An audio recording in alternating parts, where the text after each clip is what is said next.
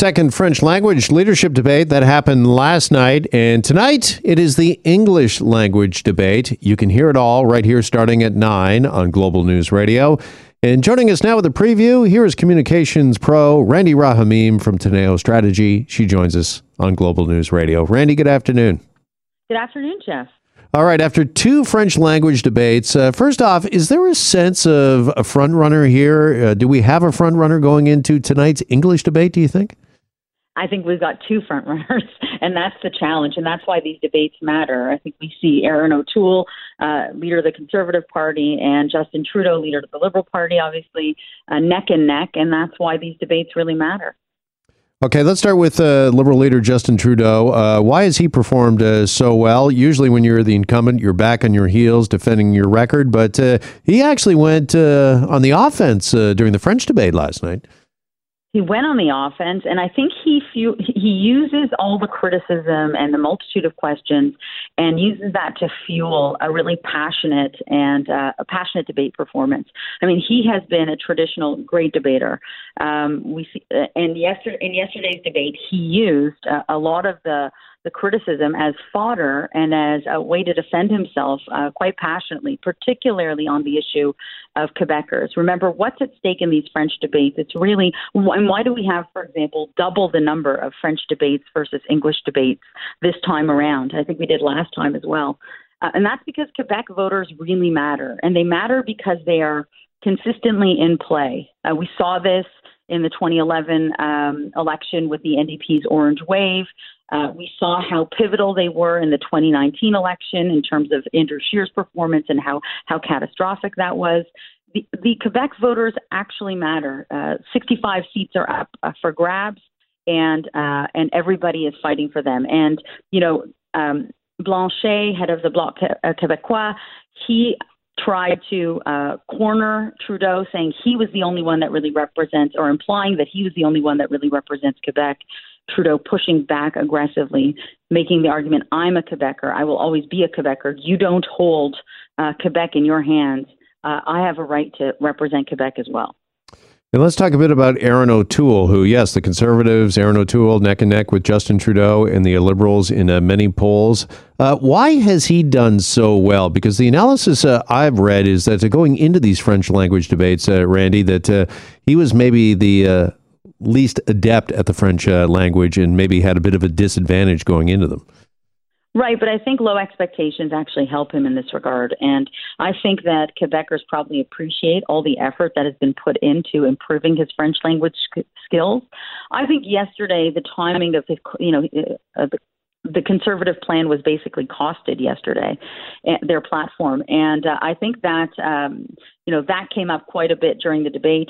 And I think that, we've seen over the course of the last couple of weeks or the previous couple of weeks, that Trudeau had really been dogged by protesters. He hadn't been able to get a message across as to what he stood for. Over the past week, we started to see momentum shift slightly for Trudeau. And so I think that we've seen leaders come to the debate with a lot of passion. I think O'Toole appeared prime ministerial during the debate, definitely. But the bar was much lower for O'Toole than it was for Trudeau yesterday. All right. And switching over to the NDP, what do you make of Jagmeet Singh's performance so far in these debates? I think Jagmeet did a good job, but the fact of the matter is, I think he and Annamie Paul, leader of the Green Party, were just kind of fighting for airtime. And it's important for our listeners to know that these debates matter, but things change on a dime every day during an election campaign. And just today, we saw Legault, the Premier of Quebec, come out basically saying that the Liberals and the NDP would be catastrophic for Quebec and that he basically supports O'Toole. And that will have significant impact, despite the upswing in support, let's say, for Trudeau and the great performance yesterday. That will have sway over in the short term, at least, over the election in Quebec. All right. What would your advice be to Annamie Paul of the Green Party or Yves-François Blanchet from the Bloc Québécois going into tonight's English debate? I mean, how can they rise above and really score some points here, do you think? Well, I think for Annamie Paul, she has the benefit of a visual contrast. I mean, it's not it's not lost on many of us that there are, outside of Anna May Paul, there are four male leaders, middle-aged male leaders of political parties, and she's the only woman at the table, and she's the only person of color, really. And so, she has a seat at the table. I think a lot of people will be compelled by her perspective. I think really she doesn't have much to lose, really, with little representation across the country. I don't think that much will move for her, but she has an opportunity for sure to profile herself and profile her party significantly. The challenge for the Bloc really is to find a way to resonate with voters that are not French speaking, and I think that's a real challenge because they are pigeonholed as a Quebec focused party with little interest elsewhere. So I suspect that he will continue to just focus on Quebec focused issues. All right. This is maybe the first week that a lot of Canadians are focusing on the election since Labor Day happened, and it's kind of back into routine with back to school and back to work for a lot of people. Summer holidays are done. So what do you expect to be the big issue in this English language debate tonight? What is the one thing maybe you'll be looking for? Well, I think what's dominated the news cycle over the past week has been the protesters and the attacks basically on the Liberals at every juncture.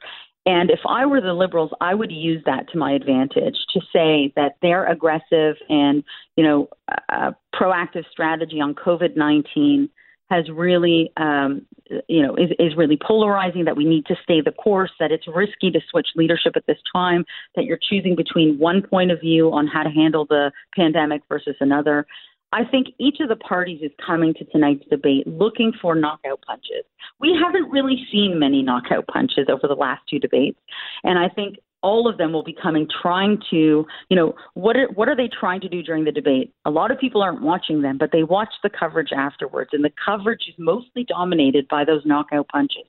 So I suspect each of the party leaders will be looking to find what are those knockout punches, and for Trudeau to continue to display that passion that he showed at yesterday's debate.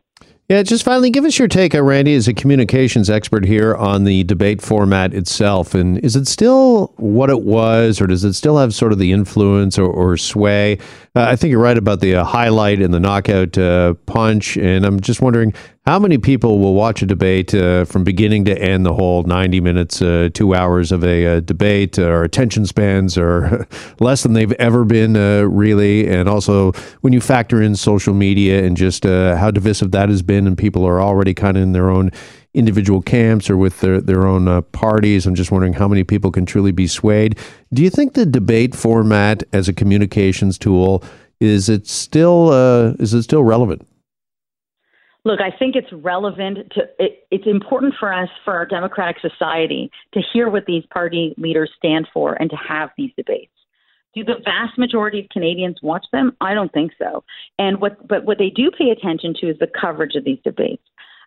So I really think you're right, Jeff. It's not specific to these debates either. There's little attention span for all of us. I can't imagine many of my neighbors sitting down and watching 2 hours of this debate, but they will read the coverage the next day, or they will watch the coverage the next day. And so it's really important, I think, and more tempting to find those knockout punches, to find those provocative moments in the debate, to really dominate and find a way to distinguish yourself from the other, from the political competitive landscape. And so, look, as a format, they're not the best because people don't pay attention to long form anymore. But they do provide the opportunity to really dominate a news cycle. All right, there'll be a battle between the leaders and a battle for your attention, particularly with the NFL season kicking off tonight, in a pretty interesting tennis match at the U.S. Open this evening, too, that a lot of Canadians will be tuned into. Randy, appreciate it as always. Thanks so much. Thank you, Jeff. There's communications expert Randy Rahamim with Teneo Strategy. Hi, it's Shauna, and I might be a bad parent because my kids think French fries are vegetables. Hey, it's Ryan, and I might be a bad parent because I went out for wings when my wife was in the hospital after giving birth. Johnny here. I might be a bad parent because in my house, the tooth fairy gives pocket change. But we're not alone. Len emailed us and said his 6-year-old daughter's Tarzan moment going from love seat to lazy boy by curtains made him more proud than any dance recital. And Andy left his 2-year-old at the rink. All right, guys, I'm sure we're not alone. Like Andy's kid. For stories and confessions like this, make sure you check out our podcast. It's called Bad Parents, and it's available wherever you get your podcasts. I left a glove at the rink.